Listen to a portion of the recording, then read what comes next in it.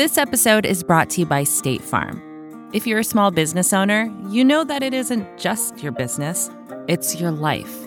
And whatever your business might be, you want someone who understands. That's why you might want to check out State Farm's small business insurance. Why? Because State Farm agents are small business owners too, living and working in your community. That means they know what it takes to help you personalize your policies for your small business needs. Like a good neighbor, State Farm is there. Talk to your local agent today. Join Capital Group CEO Mike Gitlin for a new edition of the Capital Ideas Podcast.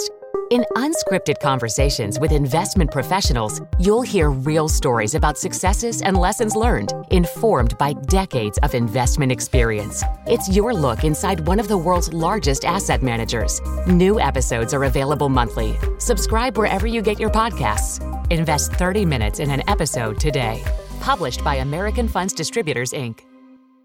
When you look at public opinion, you find that across class differences, across ethnic differences, people basically favor skilled English-speaking migrants who are not going to require a lot in the way of support to lead decent lives for them and their families.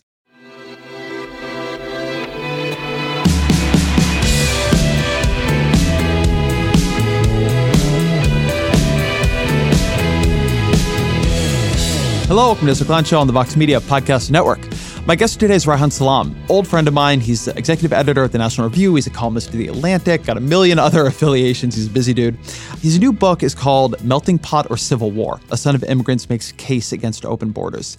Reihan's always been a super interesting thinker. He's someone who's on the right, but he tries to find new syntheses, new approaches to problems. And that's very much what he's trying to do here. He's trying to carve out I would say he's trying to carve out a restrictionist position in the immigration debate that is also pro-immigrant. He's trying to justify a restrictionist position out of the immigrant experience, out of whether or not immigrants are assimilated into this country, whether or not this country decides that it actually owes them what it owes other people here and makes commitments to them and keeps those commitments. I read the book. I thought it was really interesting. It left me with a lot of questions. I don't know that I agree with it, but what I really wanted to do was talk about it with Reihan to understand how he was thinking about it and push on some of it a little bit. So I'm very grateful to him for being on the show. I think this is a conversation y'all will enjoy a lot. Here's Reihan. Reihan Salam, how's it going, man? I'm very good. It's nice to see you, Ezra. It's good to see you, too. Why don't you tweet anymore, really? I mean, you tweet a little bit. I retweet when people link to a column I've written, something along those lines. Retweets are endorsements? In this narrow, limited case. I think it's because, well, it was doing something to my brain. I cannot speak to what it was doing to other people's brains. But one thing that's really, really important to me is feeling like I can read people with whom I disagree and learn from them. And when you are in that world, when you're saturated in it, you can't help but think less of people, including, by the way, people with whom you agree, but because you see how, hey, what happens is you have a high-status person, and you basically converge on that person's opinion, and it happens within seconds. So the number of people who literally are going through this agonizing, arduous process of thinking for themselves, they actually have to have this incredible intestinal fortitude, this incredible psychological discipline that most ordinary human beings don't have.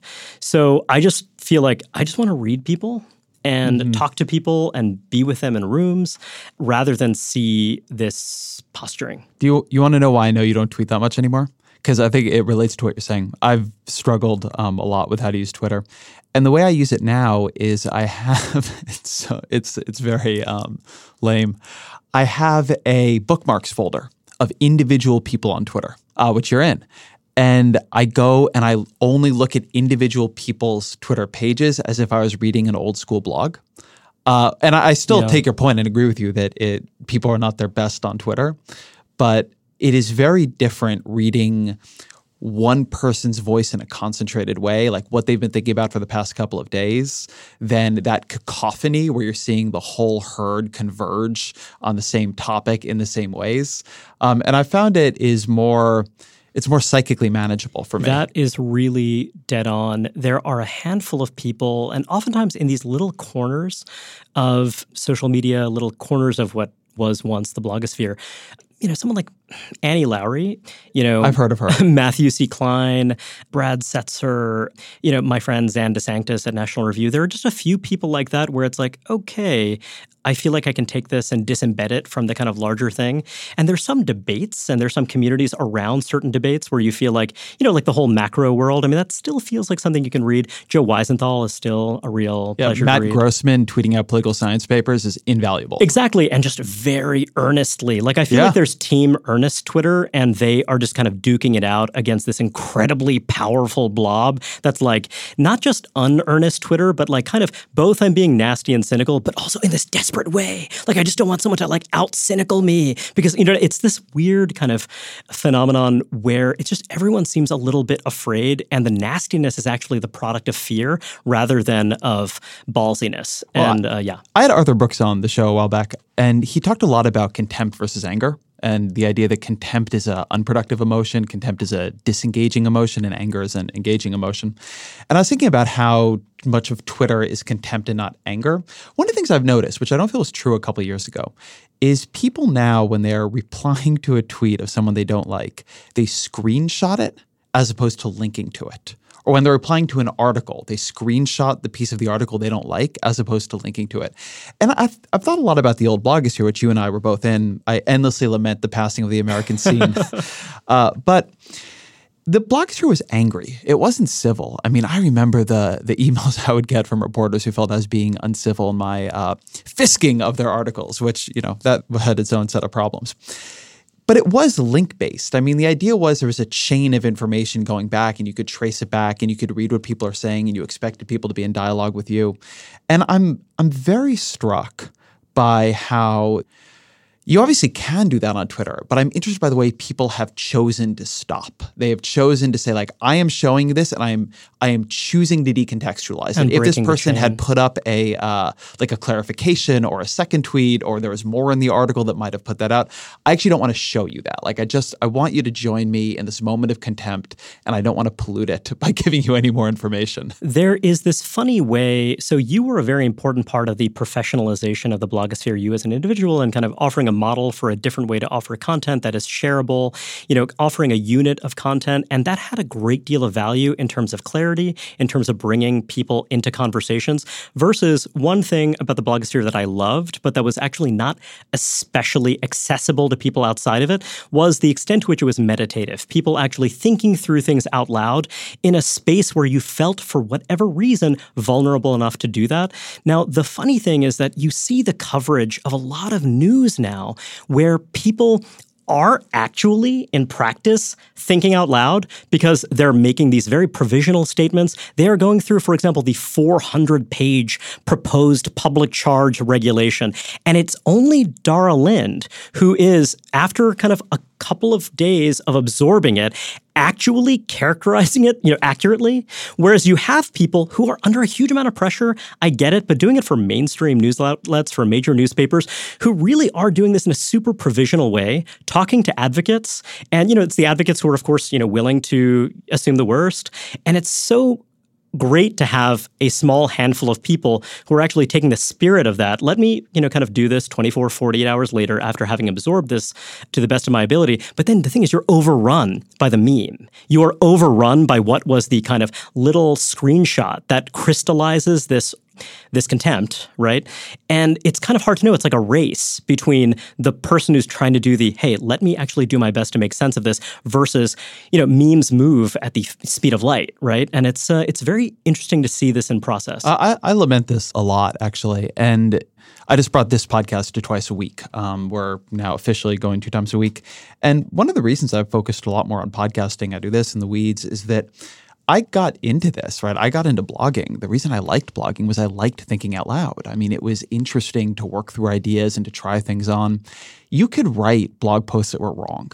You could write blog posts that you thought were probably wrong and say, I think this might be wrong. And there's just not a lot of room for that. There are a few people who still write in that spirit. And, I think that some of them have found a home at Vox, which I think is a really positive thing. And, at National Review, some of my colleagues are people who really, here's the thing. So one approach is, let me just focus on things that are quantifiable, that are tractable. But then you run into the fact that actually the most interesting things about life are qualitative. They are things that are actually very hard to quantify. And also, by the way, social scientists are embedded in communities. They are people. They have a class position. You know what I mean? They kind of live in places. They live in living, breathing communities that they are accountable to. And the data they're working off of emerges out of communities. Exactly, are structured in certain ways. It's fascinating when you read the history of the kind of big pan-ethnic categories we use, like the Hispanic Latino category. I mean, these have a history, you know what I mean? And they actually kind of bend you towards thinking about the world in certain ways versus the kind of messiness of lived experience. And trying to talk about that stuff intelligently is always a challenge, and it actually requires being exploratory to some degree. At least that's my sense. So I think that's actually a good bridge to the book, because I think the book has a lot of that in it. So let me begin here. What made you write this book? This is legitimately an issue where I feel an identification with many different people on many different sides of the debate. And my own thinking about it changed a decent amount. I mean, not drastically, but it changed subtly. It keeps changing in different ways.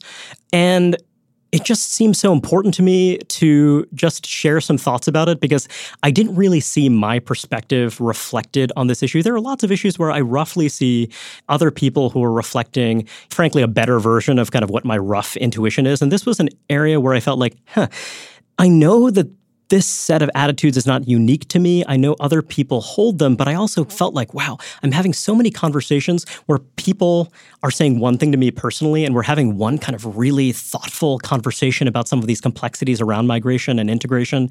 But then it's just not reflected in the world. So that's why I felt kind of an obligation to write about it.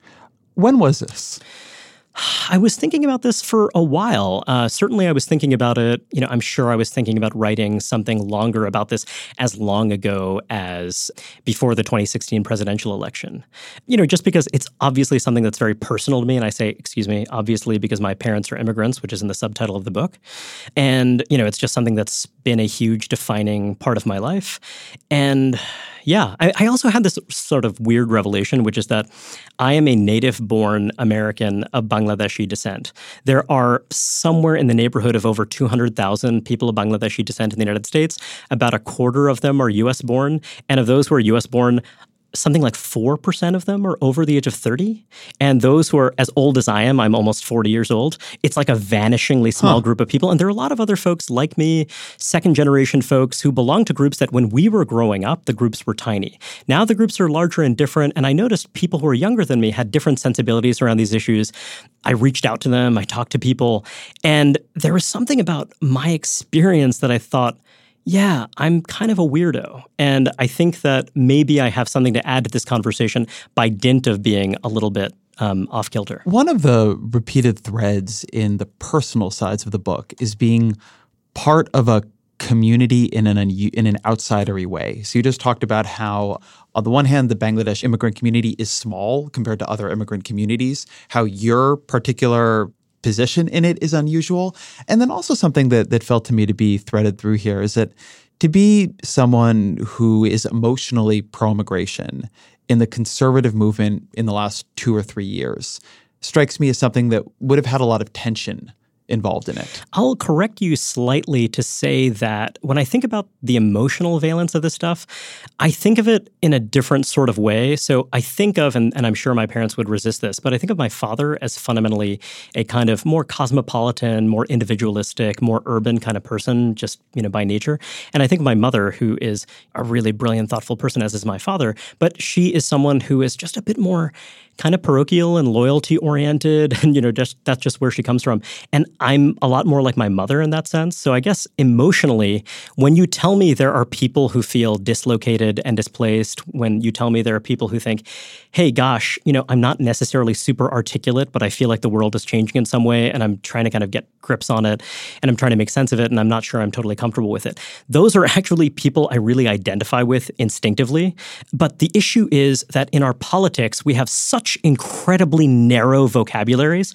It's kind of like, Morris Figueredo Pellegrino wrote a book about this recently called Unstable Majorities. And the argument was, look, is the public more extreme, or do you just have these super polarized parties? And because we have the system that forces you to choose between them. So my whole thing was like, wow, there's a whole universe of people. And I just didn't feel like social science was always doing justice to the kind of richness and complexity of how people think, because I take these social science studies, like, some universities, they allow you to take part in a bank, and, you do these kind of digital surveys. And it's like amazing. Sometimes I'm like, I cannot finish this because you're forcing a binary choice, and you're putting it so tendentiously that I literally refuse to answer these questions.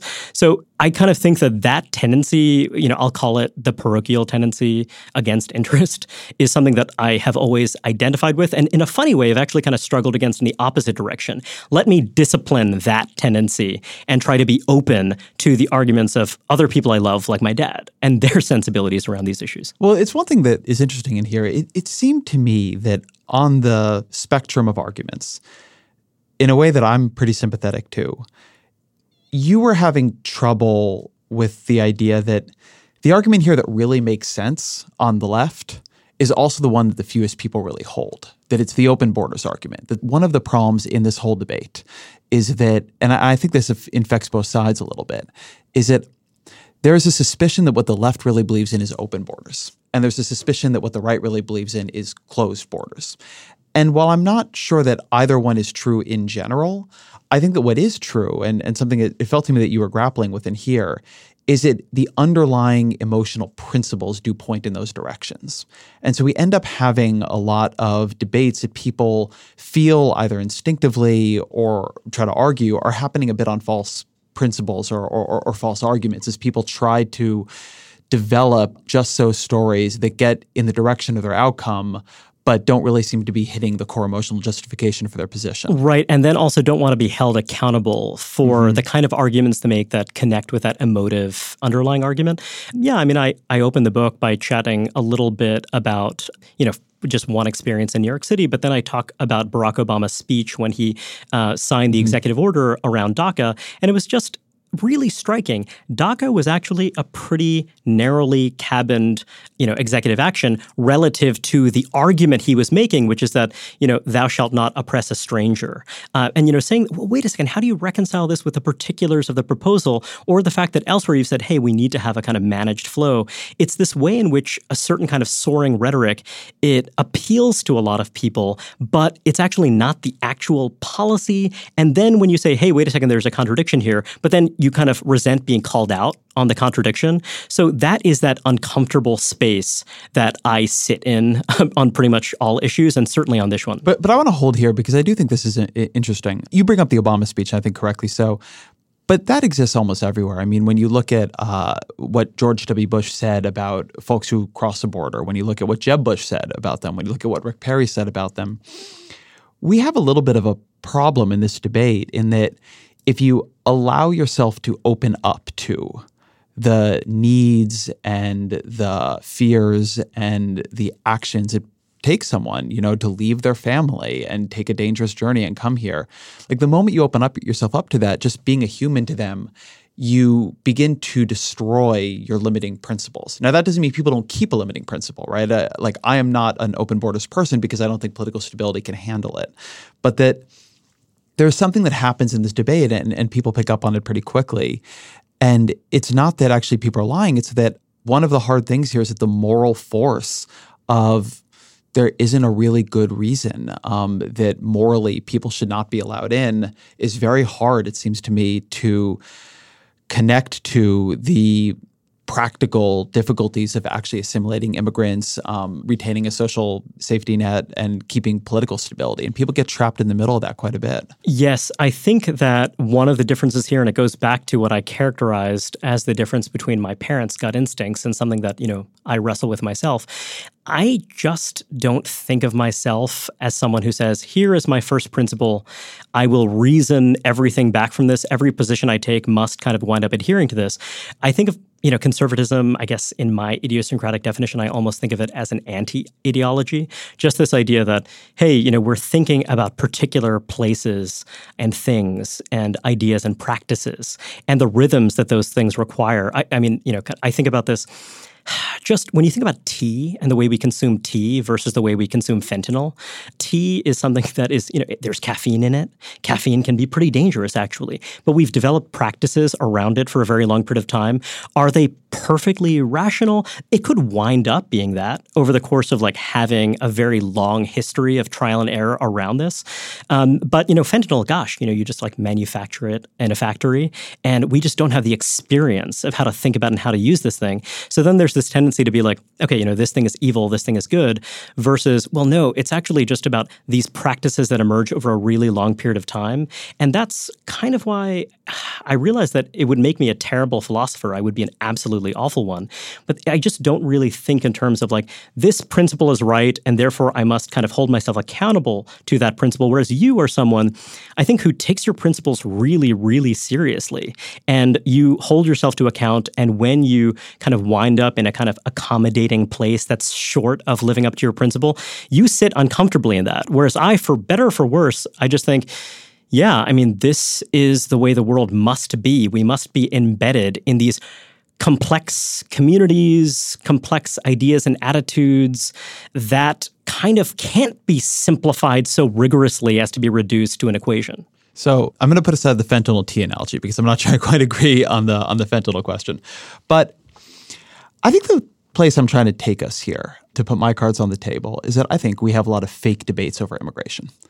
And one of the things where I am sympathetic to conservatives, sympathetic to critics of me, for instance, and sympathetic to something you read in the book, is that you listen to the rhetoric and the rhetoric of people who are more pro-immigration, and you say, that rhetoric does not appear at any level to have a limiting principle. If you're going to talk about that we cannot oppress a stranger, if you're going to make these arguments about the children who are showing up on the border, well, then what about all the people who didn't come but would like to? What about all the people who have just as bad of a circumstance? Are you going to let all of them in too? Or are you just going to go to open borders?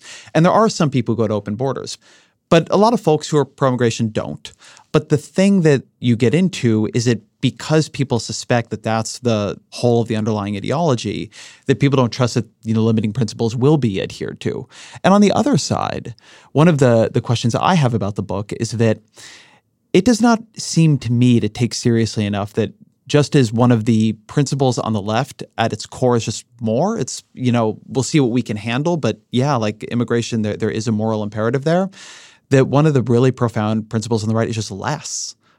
Donald Trump is not out there trying to set up a whole new immigration system. What he wants is less. He'd go to less in a lot of different directions. In fact, he'd legalize a lot of people who came here illegally if he could cut the number of people who could come here legally. It's not an issue of how many people are here legally or illegally. It's not an issue of laws. It's an issue of less. And so it seems to me that we often have an immigration debate that we sanitize by talking about in terms of economics or all kinds of different things, as opposed to this core question that I don't know that we're that good at talking about of, can the country handle more? Would more be good, or would it be better to have less? I guess my perspective on this is a little different because I try to focus on the most banal aspects of the policy debates we're dealing with, one of which is this. It's really super simple and basic. I rarely hear anyone talk about it. In the early 1980s, about 11% of new green cards in the United States were issued to people over the age of 50. Now, it was about 20% in 2016. That's a lot more than 11%. And it's funny because it's not something anyone ever talks about. If you look at arguments for immigration, it's oftentimes, hey, this is a force that's going to add vitality to our population. It's something that's going to make us younger. We're otherwise aging. But it's like, well, actually, look at this thing. You have a lot of late age immigration.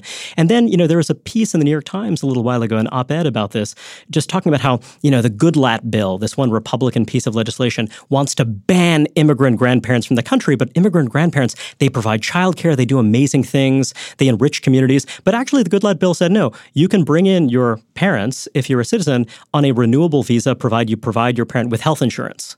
And it's so funny because, those scholars who wrote that op-ed in the Times, they are, I'm sure, really thoughtful, serious, smart people who mean well and who are totally offended and wounded by the idea of barring immigrant grandparents from the country. But the thing is that, gosh, where were they getting their information about the Goodlatte bill? It was so interesting to me. And it's something as basic as that, this basic question about what are we actually doing? How does this actually work? What are the principles versus what is the thing that is going to get people outraged about what's happening in this or that moment? So I appreciate that, you are talking about these deep principles. I think you make a lot of great points. It is, on some level, a kind of as much as we can versus just less. And I kind of get both of those impulses. But to me, it's really helpful to kind of cut through that by saying, actually, let's look at the arguments for, and then let's look at what we're actually doing. And also, can we actually handle the system as it exists right now versus the sensibility that says that, hey, there might be different speed limits depending on other circumstances, depending on our political economy and the way that our country is changing. But see, here's where I'm not sure that's true. Here's my counter on this.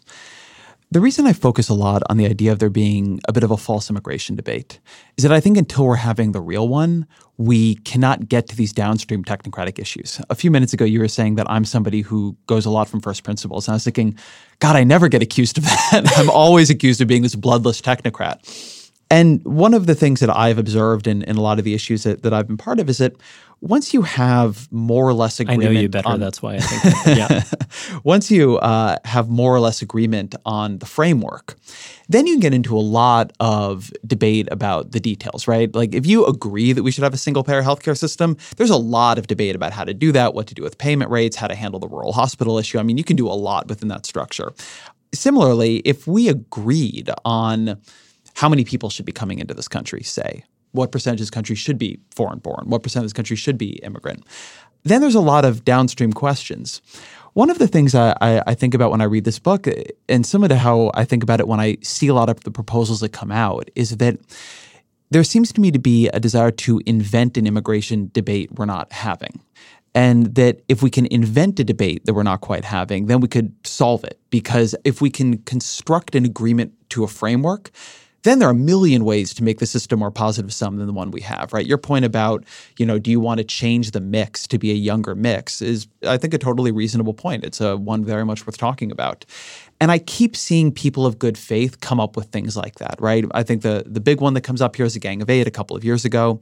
There were all kinds of proposals put forward to be a compromise on Dreamers, for instance, right? There are proposals in the House, proposals in the Senate, and they didn't go anywhere because they kept getting caught on this question that was always there and that Donald Trump is allowed to become much more explicit of more or less. And so I guess that's my push to you, which is there's a lot of interesting arguments in the book, but they seem to me to take place in a framework where that more or less thing has been resolved. Until we can resolve it, I don't see how we can have these other arguments. Well, I will agree with you that we are having a fake debate, but I guess I disagree with you about what the real debate is. I see the kind of sine qua non, the kind of fundamental question. I've never known how to pronounce that until now. You know what? I may well be doing it incorrectly, but I always think of it as, look, are we allowed to have a policy that is framed as being in the national interest? You mentioned stability before, one that puts that front of mind. And that's basically taking out the to oppress a stranger argument. Basically by saying that, yes, that is deeply morally appealing, but we're going to take that off the table because, frankly, no one is willing to actually bite the bullet for that. There are people who are willing to bite the bullet, people I engage with and respect enormously for being willing to do so. But in the space of politics, that's basically taken off the table. So let's do that and then go from there. And I guess what I'm trying to put across in the book is that I actually think that there may well be a case for immigration reduction. There are a lot of people who've read this book who've said to me, Reihan, actually, I get your arguments, but I think that they're totally compatible with a case for reduction. And I say, that might be true, but I believe we can rebalance first. And that is a good starting point. And also that is taking a kind of lightning rod off the table in the hope of achieving some kind of somewhat wider, more expansive majority. Now, I also will admit that to some extent, I was thinking about this in the context of the way that our political system works. I happen to be a fan of our system over parliamentary democracy, but we don't actually honor the system. And the system, as I understand it, is you need to have some kind of broad overlapping consensus rather than kind of wild swings back and forth.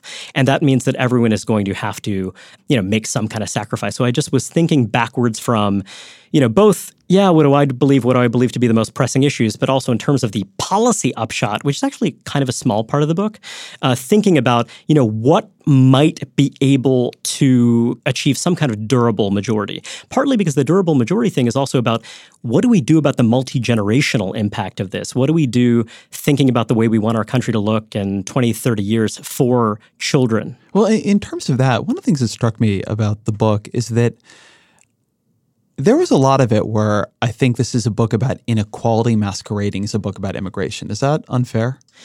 I think that immigration in an age of inequality and where inequality is actually having some corrosive effect. So basically, I don't think of inequality being a problem as a kind of first principle. And that's why I talk about between group inequality and this idea of an inequality in which you come to believe that the system is not legitimate, it does not incorporate you, it does not value you. So I kind of think that inequality in one society where it is not rigidly divided among groups will have a totally different valence than a society in which it really feels as though there are some groups that are persistently excluded. So I guess I really don't see inequality as the driver, but I do think that when you have a lot of ethnic and class stratification in a society, migration in that context really does mean something different than it does in a different context. This episode is brought to you by State Farm. You've heard it before. Like a good neighbor, State Farm is there. But it's more than just a tagline, because State Farm agents are small business owners themselves who live and work in your community. And if you're in the market for small business insurance, who better to work with than an agent who understands what it takes? State Farm agents can help you create a personalized insurance plan that fits your small business needs and budget.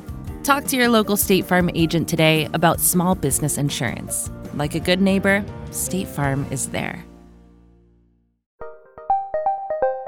Did you know the Capital Ideas podcast now has a new monthly edition hosted by Capital Group CEO Mike Gitlin? Through the words and experiences of investment professionals, you'll discover who was their best mentor, what's a mistake they made that changed their approach, and how do they find their next great idea. Subscribe wherever you get your podcasts. Published by American Funds Distributors, Inc.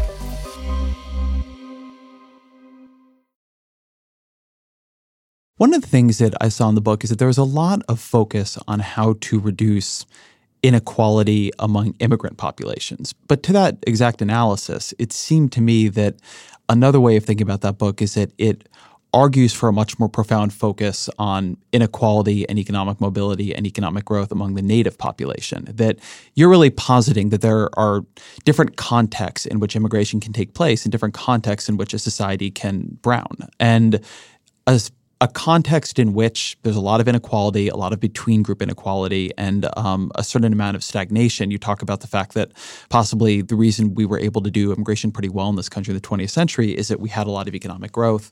That the key here is really thinking about economic growth as the only context in which these levels of immigration can be safely absorbed.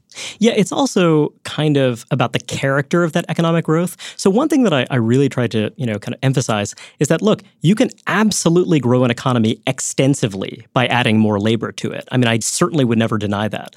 But it's really about the character of the economic growth and whether it is inclusive, whether it's egalitarian, whether you really, feel as though, all boats are being lifted by the rising tide. And I think that, that's something that really is missing. And also, I guess another thing I wanted to really emphasize is that if you think of assimilation purely as people learning English and embracing American pop culture, then it's absolutely happening. It would be foolish to suggest otherwise.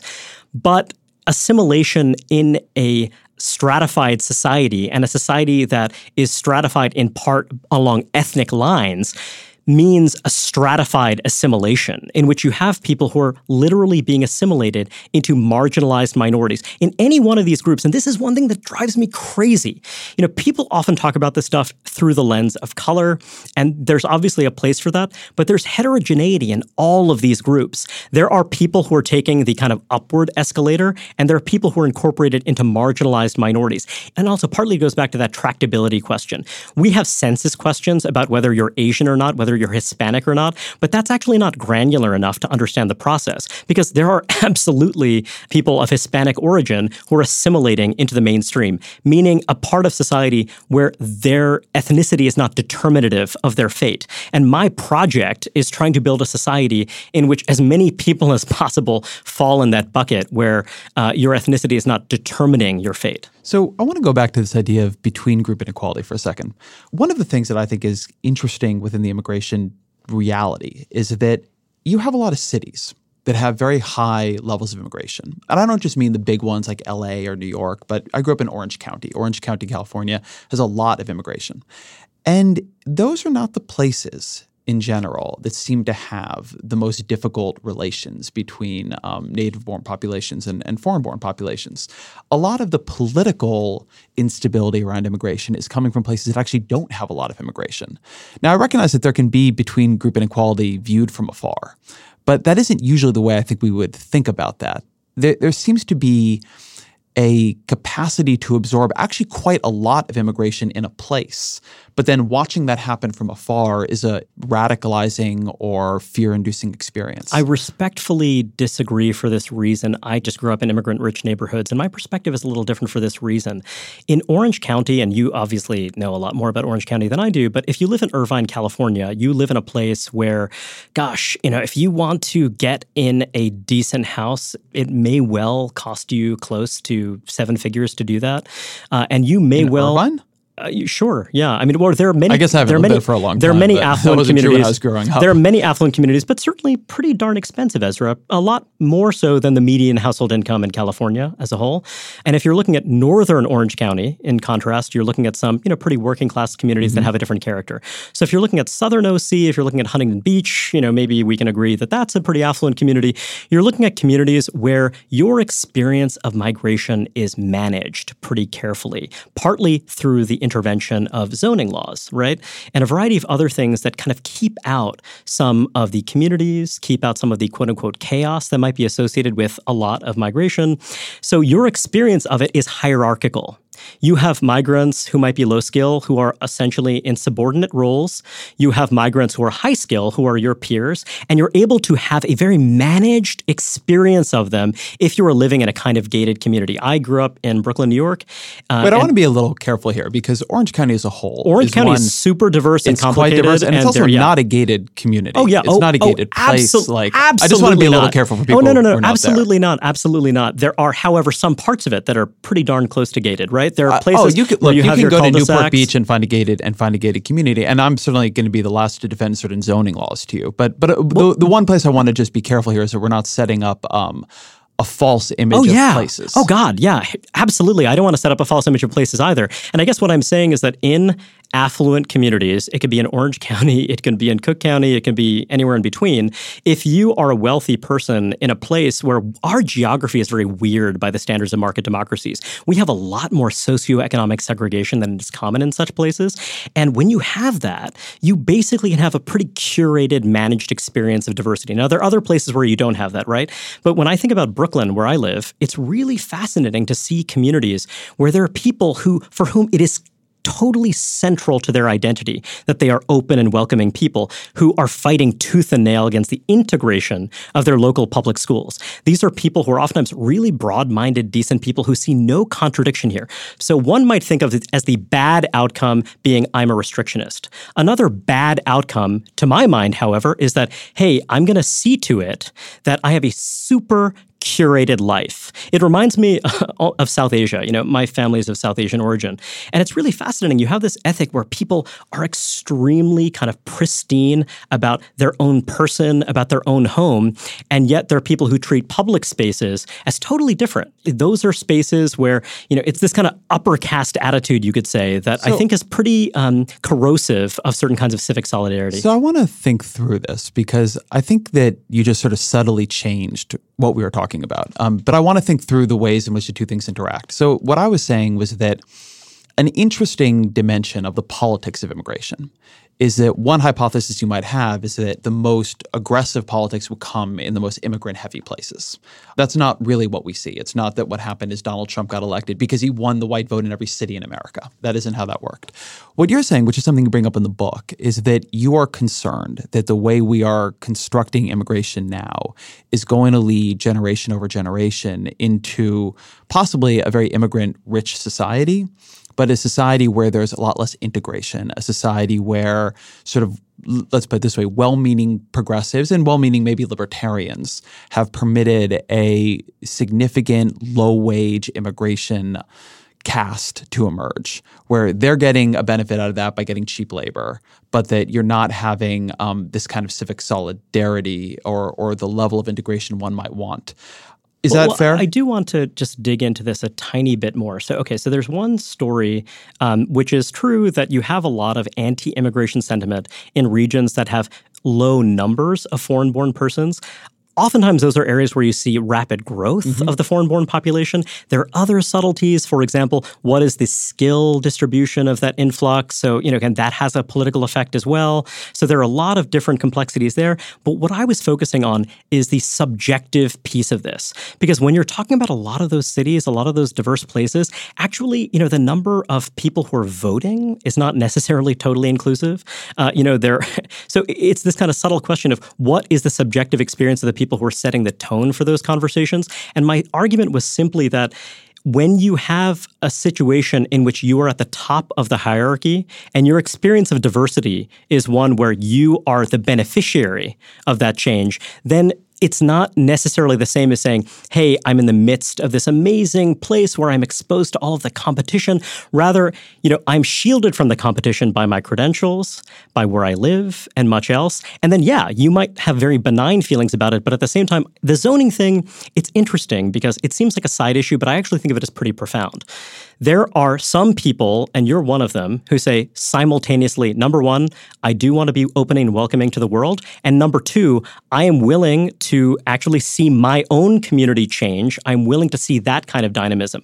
Whereas what I guess my intuition is that actually doesn't always go hand in hand. So someone like you, frankly, I don't really see you as someone that I'm going to be like all that critical of because you're willing to bite the bullet. You are a kind of bullet biter. There are a lot of other people who aren't willing to bite the bullet, and I think that their subjective position, and I'm projecting here, but is this weird one in which, as long as I'm at the top of the hierarchy, I love this stuff. So what happens when you're not at the top of the hierarchy? That's an interesting question. But I think that's a question where we should focus. I want to take myself out because my role in here is a little bit odd in that I'm the son of immigrants. So I have emotional commitments in this, right. But also my experience is that I grew up, my father has a Brazilian accent. I have more family in Brazil than I have, or certainly more extended family there than I have here.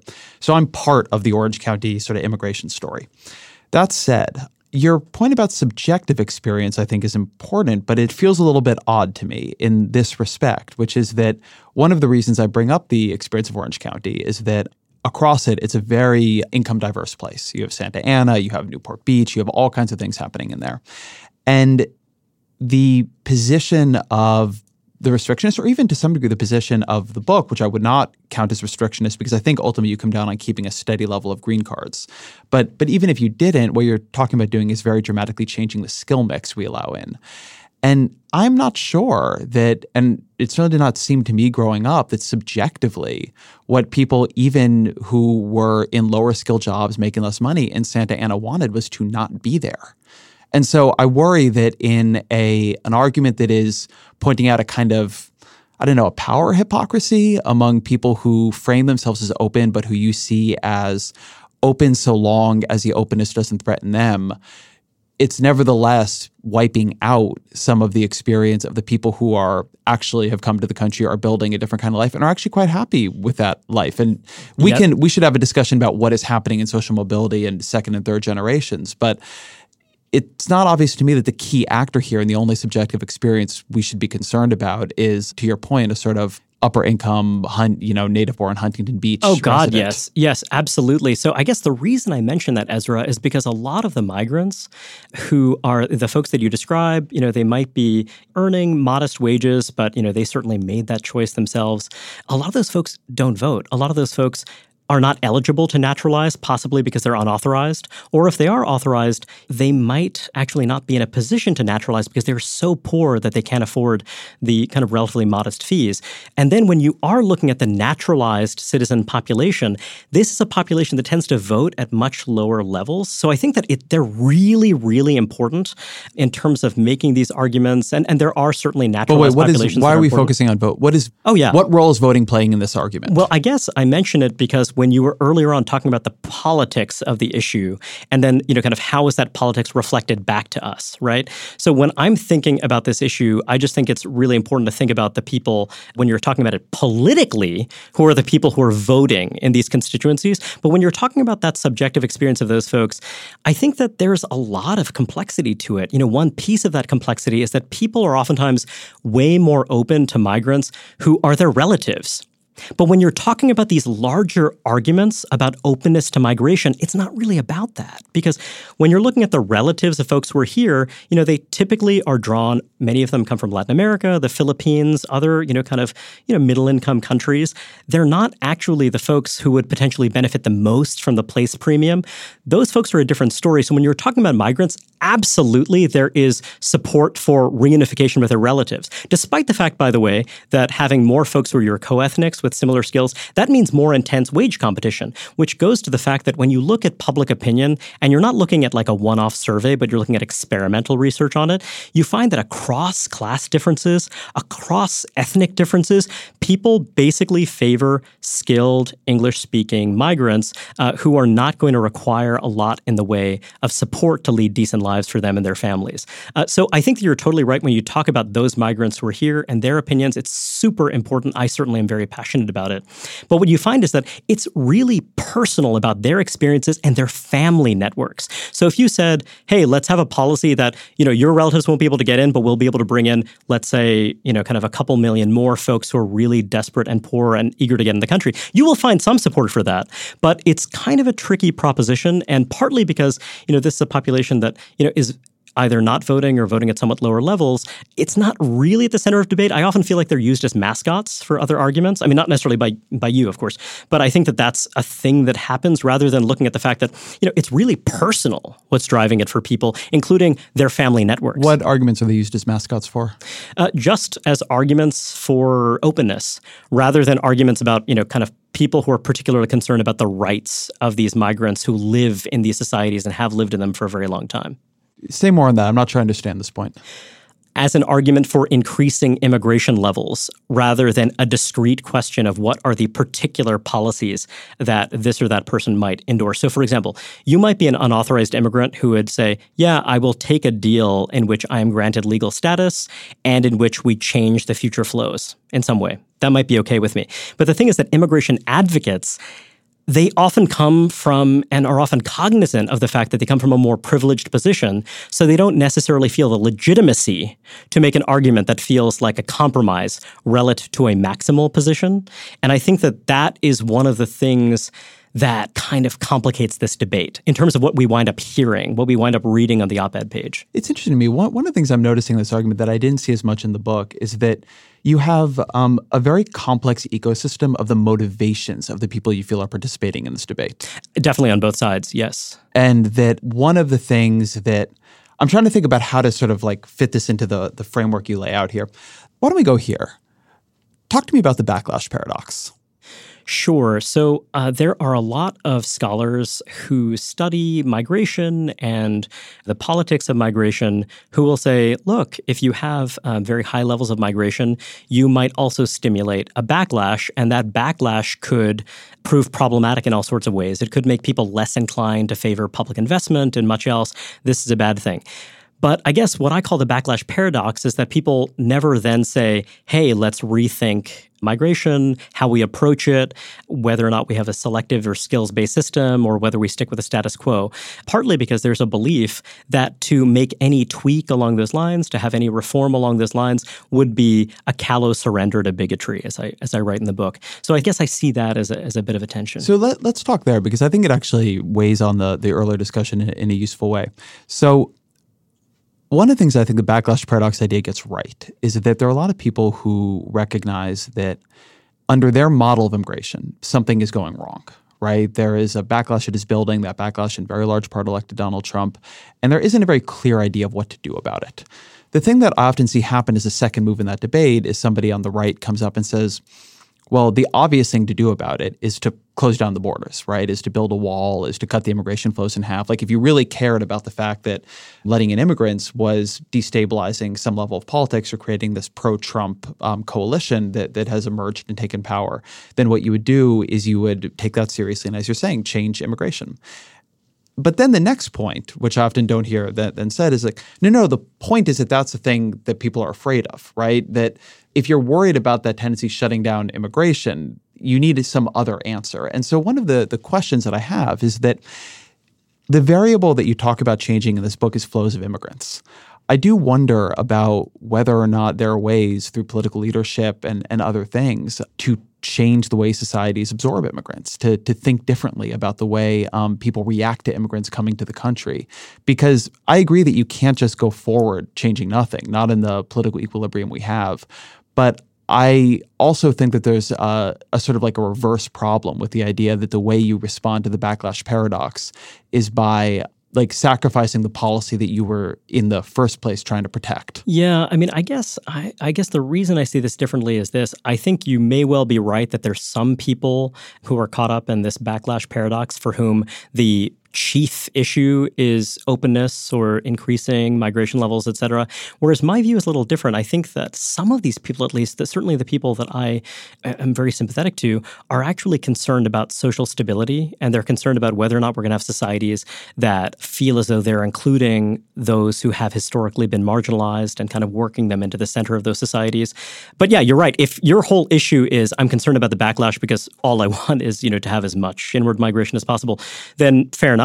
But I guess what I was trying to speak to is that, this is kind of a big picture thought, I guess. I believe that over the next 20, 30, 40 years, we're going to face a lot of uncertainty. There are going to be a lot of big picture changes, including something I read about a little bit in the book, quote unquote, virtual immigration.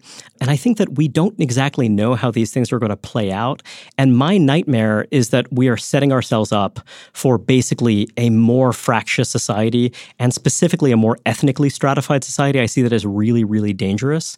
So that's what I was most sensitive to. And that's kind of why I think a future flows is really important. But it's also partly this idea of having a symbolic bargain. When you look to the New Deal, in a way, the New Deal was itself a kind of a set of symbolic bargains. It, by the way, kind of happened accidentally. It was not one grand design. It's something that evolved over time. But in part, it was a way to say, hey, there are aspects of the traditional American way of life that are valuable. How do we preserve those things in an industrializing society? So similarly, I see a need for some kind of bargain that has a symbolic dimension as well, and that speaks to some of these concerns, and that does not necessarily define some of these concerns in ways that marginalize them. But so that's why I think that the social stability piece of this is interesting. I actually think that everybody on all sides of this is concerned about social stability. I don't buy the framework you're putting up that there's sort of anybody in this who doesn't worry about that piece of it. I think the question is, where does that take you and where can it take you, right? So one thing that I don't actually think we have very good data on at any level is how to think about immigration and social stability. It's clearly different in different places and clearly different in different places at different times. And I don't know that we know what is the best way to, one, bring people in, but also what is the best way to think about how to manage the politics of bringing people in. And so the thing that I struggle with in this debate on all sides of it, because like as we've talked about a little bit before, the limiting principle for me is social stability, right? I would like to have, because I believe it's good for the economy and a moral good, I would like to have higher levels of immigration, but not high enough levels that we begin to break society, right? Or that we begin to break American politics, right? Because then you're just going to have a backlash. You're not going to achieve what you want to achieve. I'm enough of a pragmatist to understand that. But I am struck by how little of that conversation there is. And again, the reason I think there's very little of that conversation goes back to the question of framework. That in a world where more people agreed on where they wanted to go, and the question is, okay, like, how do we balance that with social stability and what can we do along the way and how can we work through that? There's quite a bit you can do and quite a bit you can think about. In a world where what people are really arguing over is what should be the demographic and ethnic composition of this country 30 or 40 years from now, which is, I think, where we really are a lot of the time, and people don't like to admit it, then we're not really having a conversation about social stability. Then what I tend to see is social stability wielded as a weapon by one side or the other in order to move things more in the direction of the framework they prefer. This is a really fascinating and thorny issue. I guess my starting point is that ethnic identity is dynamic. It is not fixed. There are some ethnic identities that in the United States in the early 21st century are a bit more fixed than others. But it's really striking. If you look at people who identify as American only or as American Indians, those are two groups that are very dynamic. If you look at states where you've banned affirmative action versus those where it's permitted, you see a difference in how people identify at the margin. There's a fascinating literature on ethnic attrition. And what you see is that, depending on the community in question, if you look at Hispanic Americans, for example, you see some Hispanic Americans in the third generation in particular who have, let's say, one Latin American origin grandparent who do not identify as Hispanic at all, whereas those who have three or two. So there is all of this complexity around this.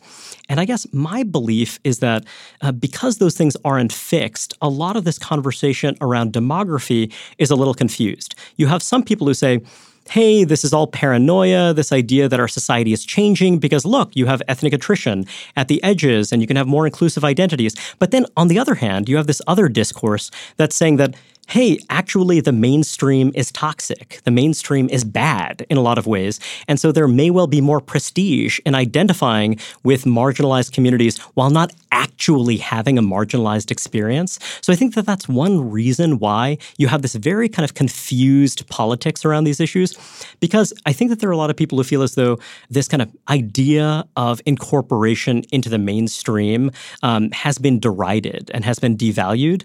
And I do think that, one argument that I make is if we think of this not as people becoming white, but rather having a mainstream, and again, mainstream defined as the space in which ethnicity does not determine your fate, being very, very inclusive. And that's something that I believe is affected by migration and future flows. So one of the interesting things I think tucked in there that I've been thinking a little bit about is that when we talk about these majority-minority projections, there's this question of, well, they could all be off because it's possible that in 20, 30 years, a lot of the people who we currently think of as non-white will identify as white. And so this whole theory of where the demography is going to go and how it will be experienced is wrong. But I think something that you just were gesturing at, but I've been wanting to talk about with someone, is in a world where America is becoming much more demographically diverse, in a world where the non-white portion of America is becoming much larger, and in a world where that has downstream cultural and political impacts, it may be that there is not as much of a rush to identify with whiteness as there was in previous generations.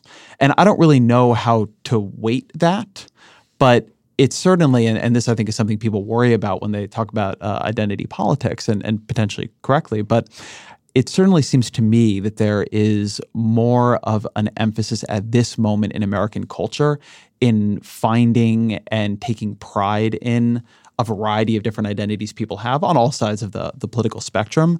But if that continues, then I think the expectation that people are going to rush to the biggest identity in the future may not hold up to the degree we think it will. This is a really fascinating and difficult question. One of my, friendly acquaintances has said that in a way the West is going from Iceland to Turkmenistan, and in between we're going to be Mauritius or Guyana. And what I mean by that specifically is this.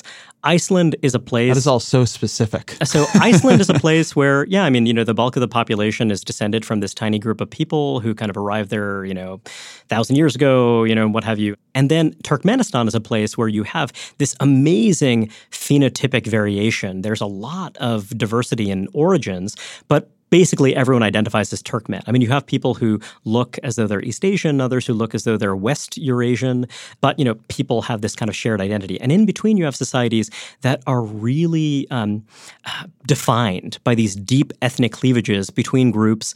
Maybe you can have a plurality, something along those lines, but none of them is actually hegemonic. None of them is really dominant. Now, for me, I think that middle space is a space that I find really interesting and fraught and complicated.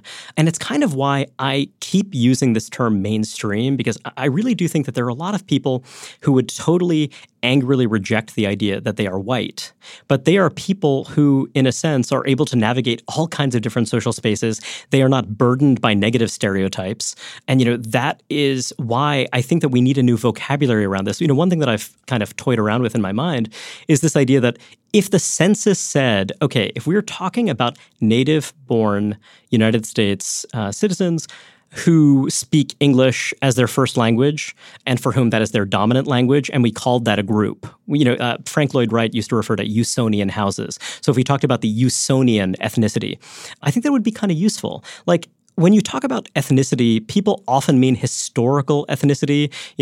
My ancestors come from Poland, something like that. And it often becomes symbolic and optional for people who are later generation Americans. There's another way to think about ethnicity that I find useful, which is the kind of ground level way to think about it, which is basically an intermarrying community, a community that is endogamous, where the boundaries between this group and another group are sufficiently sharp that marriage across those lines is kind of a fraught question.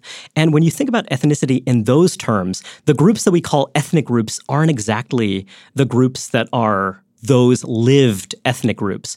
And I guess, my belief is that you can have groups that are small, distinct, separate, and I think that there's value in that. That contributes to diversity. But this idea of having a large mainstream in which forming friendships, forming relationships, forming networks, forming families, it's not tabooed across those lines because you're part of this shared, lived, call it a meta-ethnicity. I think that that's the idea of the melting pot.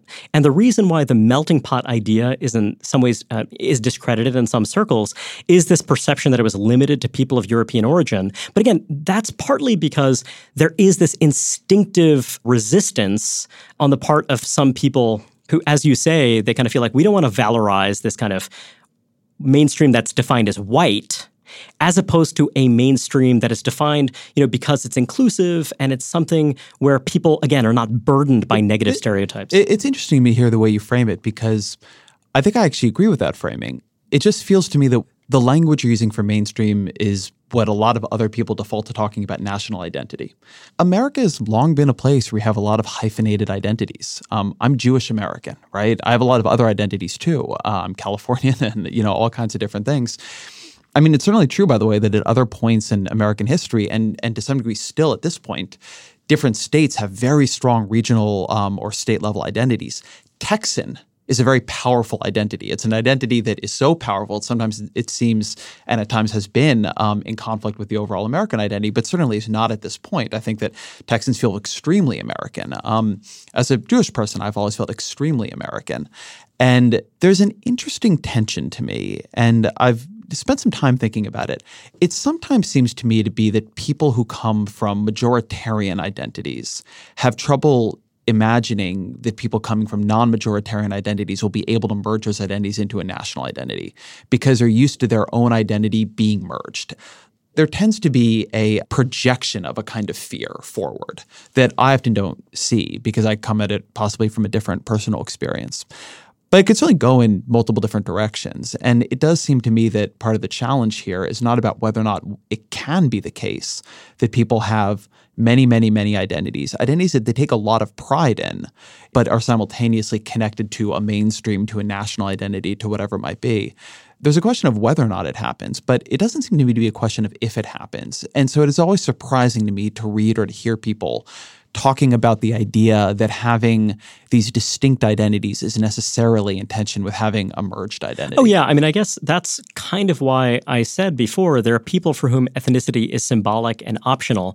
And I guess the key thing to understand is that your experience of ethnicity is going to be shaped by a variety of dynamics, one of which, and this is tricky because, you want to be sure that you're careful about when you're being prescriptive, when you're being descriptive. So here I'm just going to be descriptive. When you have a group that is being replenished at a really high level, when you are in a place where there's a very high concentration of members of your group, your subjective experience of your identity and what it means is going to be really different than if you're someone who belongs to Group X. So let's say I'm a Bangladeshi American and I live in North Dakota versus if I live in Brooklyn. Your experience of that identity is going to be really, really different, and how other people receive you is going to be a part of the story too. Whereas when you have some groups that are dominated by later generation members of that ancestral ancestral group, your experience is going to be pretty different too. And here, I'll keep going in the descriptive direction. If you look at a lot of the large immigrant origin groups in this country right now, we're going through a striking transition in which the rates of replenishment are going down a lot. This is especially true for people of Mexican origin. Just talk through what a rate of replenishment is real quick. So a rate of replenishment is this idea that, you have Greektown, and Greektown depends on having people of Greek origin in that community, people who speak the language, people who are running niche ethnic businesses, and you need more Greeks to replenish that supply to ensure that that ethnicity doesn't just become, kind of an antique, some museum piece, but rather is vital and lived. Now, when that replenishment stops, then what happens is that you are far more likely to intermarry, far more likely to intermingle with kind of other people, form more diverse social networks and what have you. Not even if you assume that there's no discrimination, even if you assume that you're just as likely to interact with someone who's Greek or non-Greek, just when that replenishment slows down, that's a change. If you look at Mexican Americans, this has been a very important central American story because this is a population that's gone through a tremendous amount of replenishment, but now that is changing, and that's going to have very, very big implications. When the immigration debate is chiefly about immigration from Asia and Africa, as opposed to being from Latin America, I believe that you're going to see some big changes among people of Mexican origin in terms of how they look at the migration issue, but that's, obviously speculative and it's a separate question.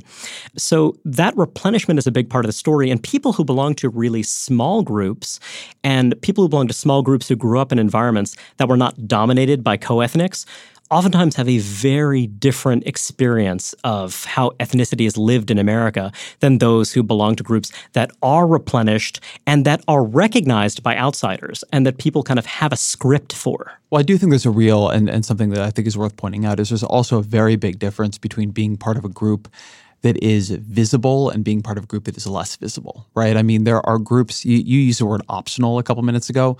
There are groups whom you walk out of your door and you are understood as that group, right? And you are treated as a part of that group because your group difference is extremely clear. And there are groups who, I'm Jewish. I mentioned this before. It's not the first thing most people notice about me. And so, sometimes it is a salient characteristic in an interaction and sometimes it is not. But that's a quite different experience than a lot of folks have where their differences are more visible or you can't speak the language or what it might be. Absolutely true. And an important part of that, by the way, is that difference which is visible may well lead to misinterpretation of your identity. So, for example, I am someone who's of South Asian origin. If you were to take a look at me and see that I am operating in certain spaces, you might assume that, let's say my parents are immigrants from Gujarat or something like that, but they're not. They're immigrants from a different place. And there are lots of settings in which I have benefited from positive stereotypes about, generalizations that people make about the group to which I belong. For example, that I have really strong quantitative reasoning skills. This is a stereotype about people of South Asian origin. It happens that there are a lot of younger Indian American kids who are really great at math. That was not my strong suit, but I'm sure that there are all sorts of ways in which my life benefited from this kind of misunderstanding of me as an individual in this group context. Support for this show comes from Slack. You're a growing business and you can't afford to slow down. If anything, you could probably use a few more hours in the day. That's why the most successful growing businesses are working together in Slack.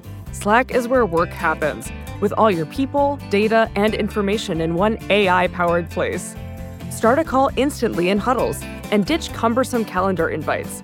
Or build an automation with Workflow Builder to take routine tasks off your plate. No coding required. Grow your business in Slack. Visit slack.com to get started.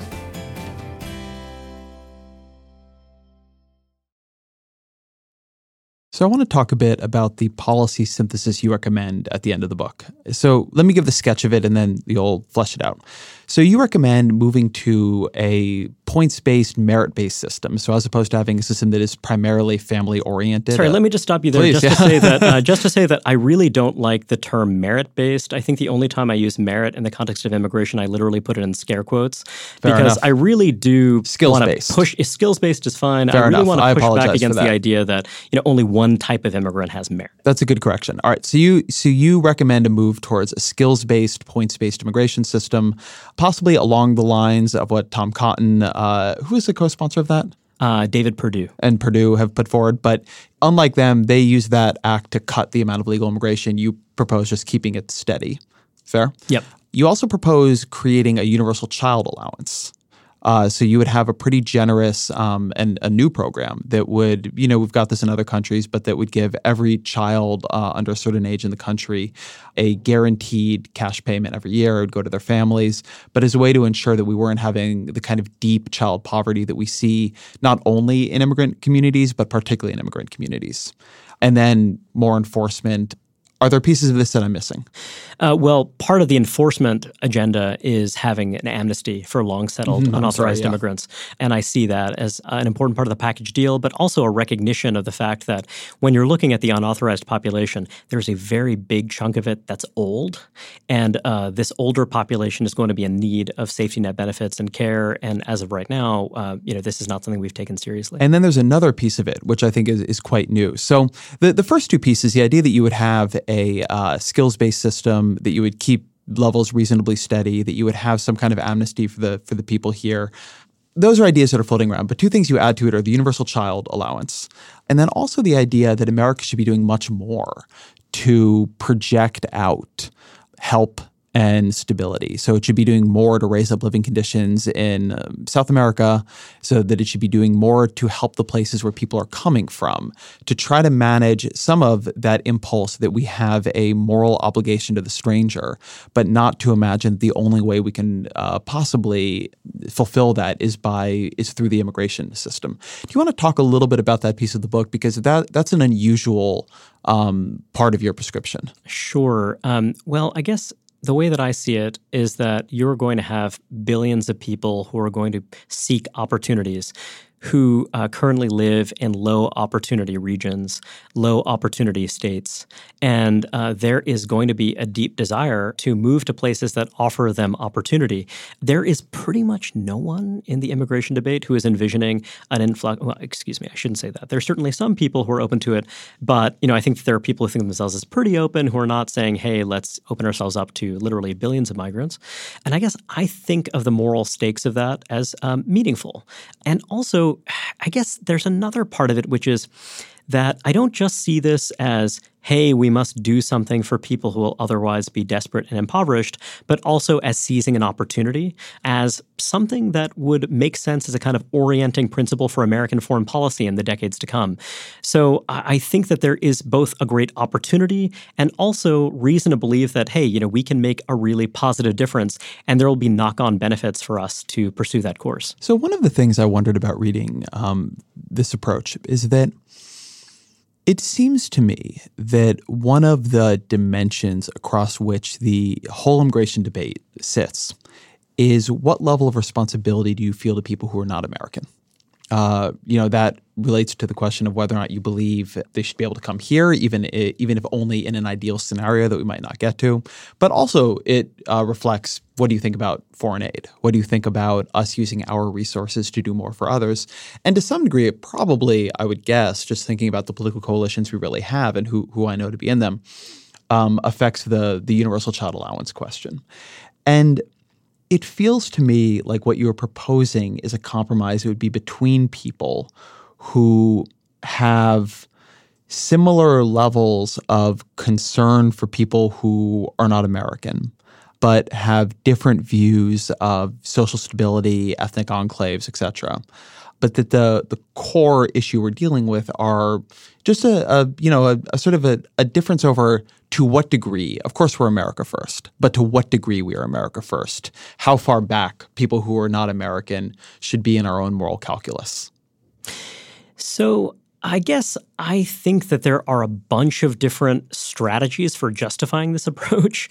I think that there is a hard-headed, national interest, realist strategy and justification, I should say, for this strategy, which is simply that you see in 2015, the migrant crisis in Europe had profound effects on the politics of the continent, effects that have continued to reverberate, effects that have affected U.S. alliances.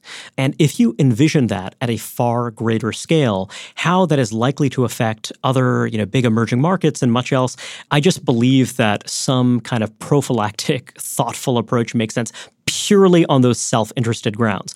Now, then there is this larger question of, to what extent do you take some of these moral, ethical arguments seriously about our obligations? And in that case, it just seems very clear the bulk of the interstate migration in the world is south-south migration. And when you're thinking about the societies that are burdened by this, how they're approaching it, how they're thinking about it, actually some modicum of assistance, and assistance that could come in a variety of different forms, would be extremely meaningful for very poor countries.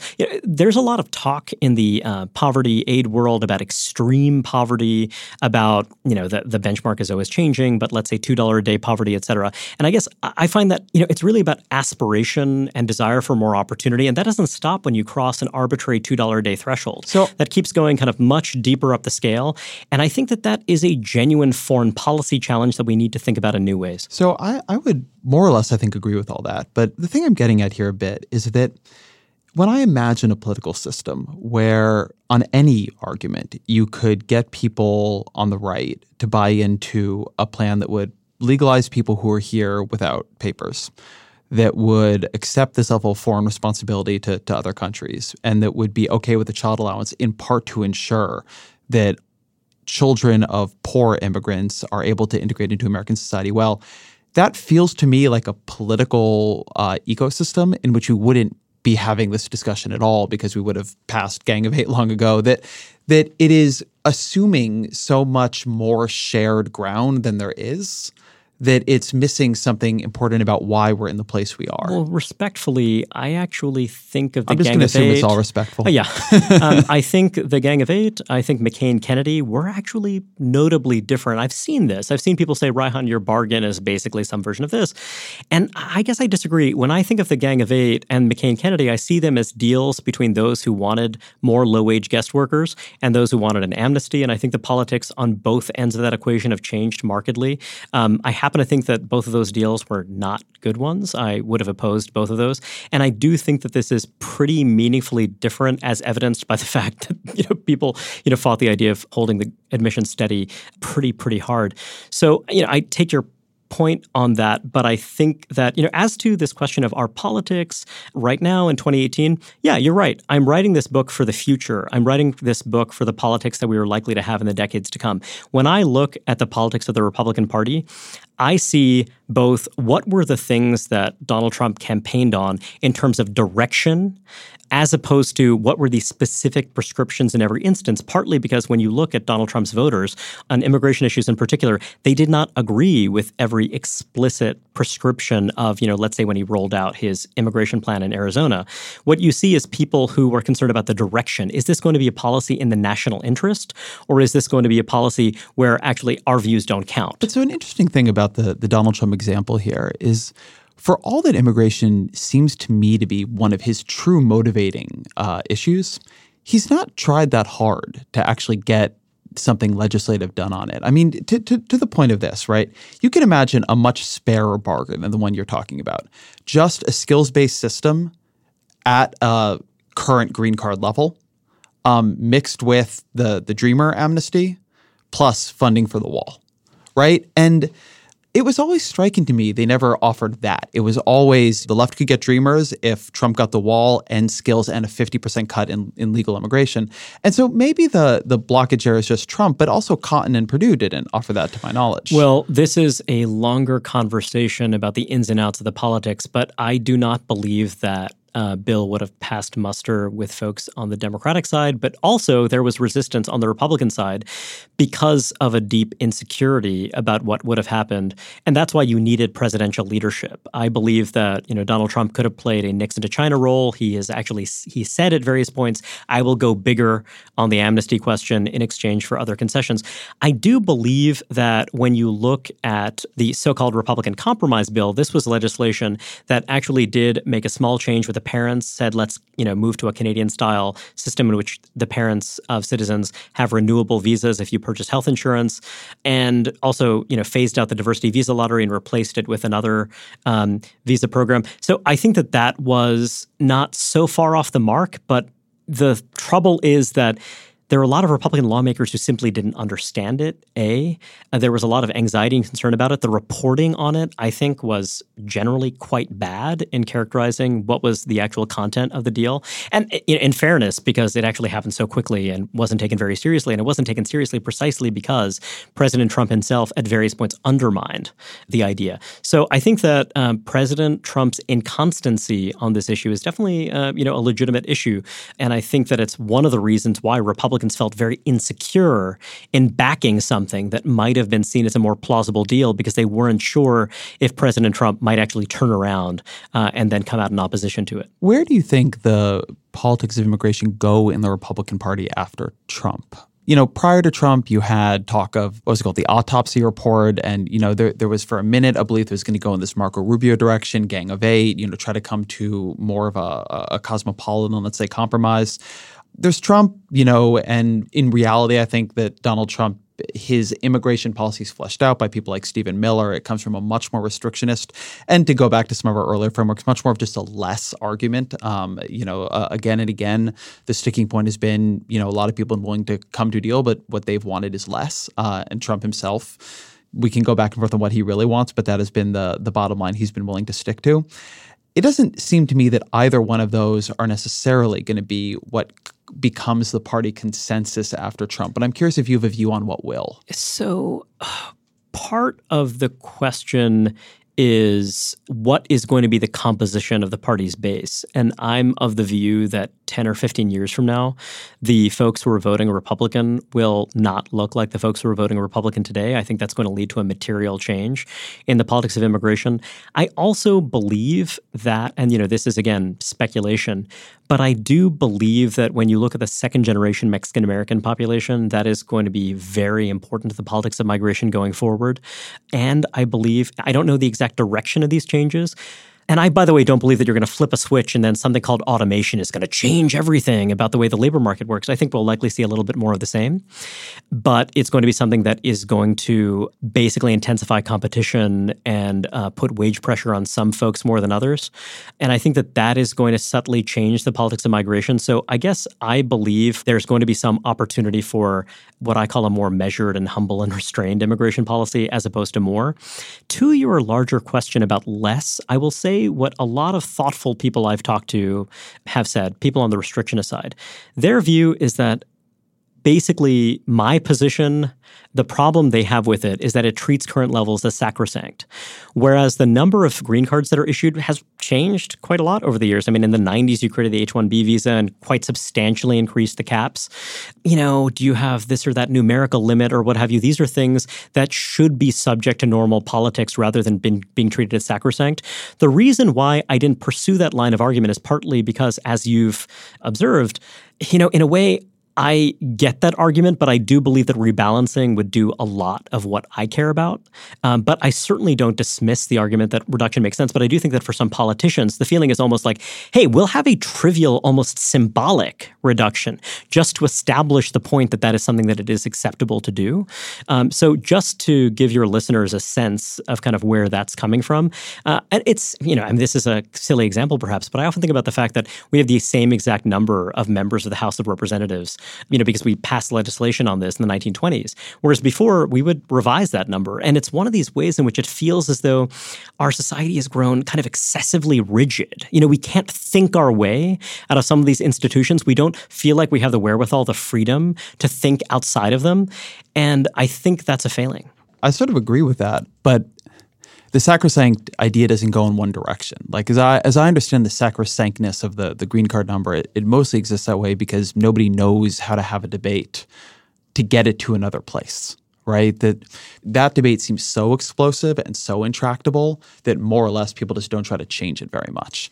And it comes up, right? I mean, I don't want to say nobody's brought up legislation in one direction or another, but I don't buy the idea that what is happening in the restrictionist caucus is that they just want to loosen the debate, because they're obviously not indifferent between whether or not that number goes up or down. What they want to create a space for the number to go way down. 100%. And I guess their concern is that when you say that, kind of we can't talk about reducing it, that's what they're resistant to. And of course, there are people on the other side who, say, let's increase it. I guess the position that I see as dying out in the Republican Party is a position I associate with Jeff Flake, which goes something like this. It both says, we ought to have an amnesty. We ought to continue to have openness, skills-blind immigration, including low-skill immigration. But also, I do not want Medicaid for the folks who are the low-income immigrants themselves or the children of those immigrants who are themselves in low-income households. And I believe that position, and it's funny because, Jan Brewer, the former governor of Arizona, she backed the Medicaid expansion, but she also was a noted restrictionist. That seems to me to be a position that is going to prove more durable than the Jeff Flake, yes, we want to be open and welcoming, but we do not want to provide safety net benefits for folks. And that was, by the way, one of my biggest problems with the Gang of Eight. It was really fascinating. One important provision of it said, we are going to create this category of registered provisional immigrants. They will be barred from federal safety net benefits. And Los Angeles County was gearing up thinking, okay, this might pass. We are going to sue the federal government over this because there's a vast number of people who need to be healthy and who are going to seek help of this kind. So I kind of feel like that argument that has been very popular on the right in the past is something that just isn't going to fly in the future. That's interesting. I think the idea of build a wall around the welfare state is going to become more popular. I think you see it already. I mean, there have been executive actions already around this, but I think that the position that you were laying out here for more generosity, one of the places where I have trouble seeing it take hold is that we aren't becoming, as far as I can tell, very generous at any level. I mean, if we were having a big conversation about universal child allowances, but, like with Obamacare, the idea is it would not be, people who were not here in an authorized way or maybe even just immigrants were locked out of it. That would be one thing, but we're not having that. I mean, to me, one of the interesting things about your book is that it proceeds forward from an idea that we have a real responsibility to the people here. We have a responsibility to ensure that they have a lot of economic opportunity. We have a responsibility to ensure that they're included in the broader society.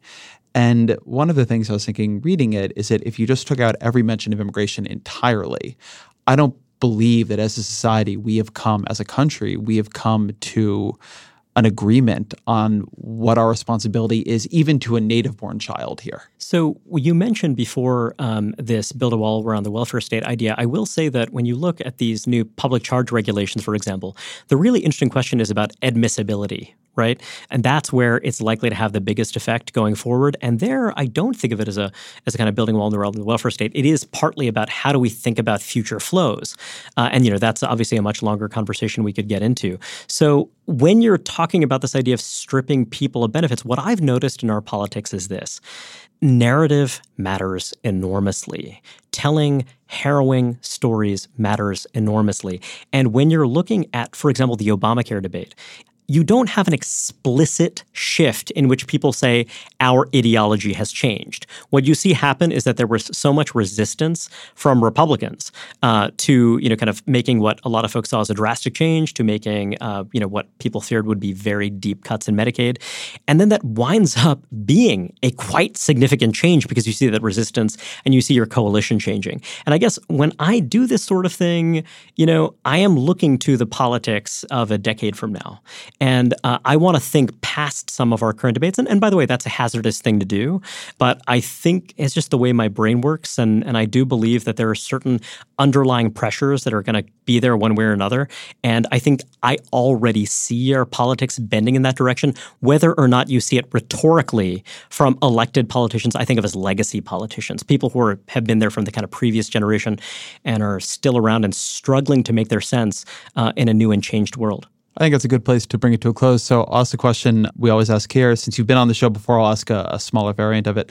What are 3 books on immigration, aside from your own, that you would recommend to the audience? There is a wonderful new book by Tomas Jimenez called The Other Side of Assimilation. Jimenez is a sociologist at Stanford. Earlier on, he wrote a brilliant book called Replenished Ethnicity that I highly recommend. So I guess I could cheat and say that those 2 books are 2 of my 3. That's reasonable. And he's those someone, are 2 books. I disagree with him about, any number of issues, I'm sure, but he's someone who does really great basic qualitative work that is accessible to the lay reader. So those are really good options. And for a third, A friend of mine pointed out that Samuel Huntington's book, Who Are We?, is a weird counterpoint to my book because Sam Huntington, who is a professor of mine, someone I knew, and someone who is very good to me, he is someone who also was an alumnus of Stuyvesant High School. And, so am I. And, we grew up in very different times. But he was writing about these issues from the kind of perspective of Anglo-Protestant culture as a kind of insider, and how do we think about how that's going to be shaped. Whereas I'm kind of writing about these issues kind of half from the perspective of newcomers. And when I say newcomer, I'm using Tomas Jimenez's sense of the term. People are first and second generation, so we would both be newcomers by that standard. So I'm writing it from inhabiting this somewhat different place. And because I inhabit that different place, I wind up talking about the issues in a somewhat different way. But that was a kind of affecting thing to hear from a friend, just because I hadn't thought about that book for a long time, but, it struck me as neat. And if people want more from you, where can they follow your work? I am the executive editor of National Review, and I write for The Corner. I write for the magazine every now and again. And, I'm mostly an editor. And I also am a contributing editor at The Atlantic, where I write, 4+ times a month. And you can find me there, too. Reihan Salam, thank you very much. Thank you, Ezra. Thank you to Reihan for being here. Thank you to my producer, Jillian Weinberger, my engineer, Griffin Tanner. The Ezra Klein Show is a Vox Media podcast production, and we'll be back on Monday.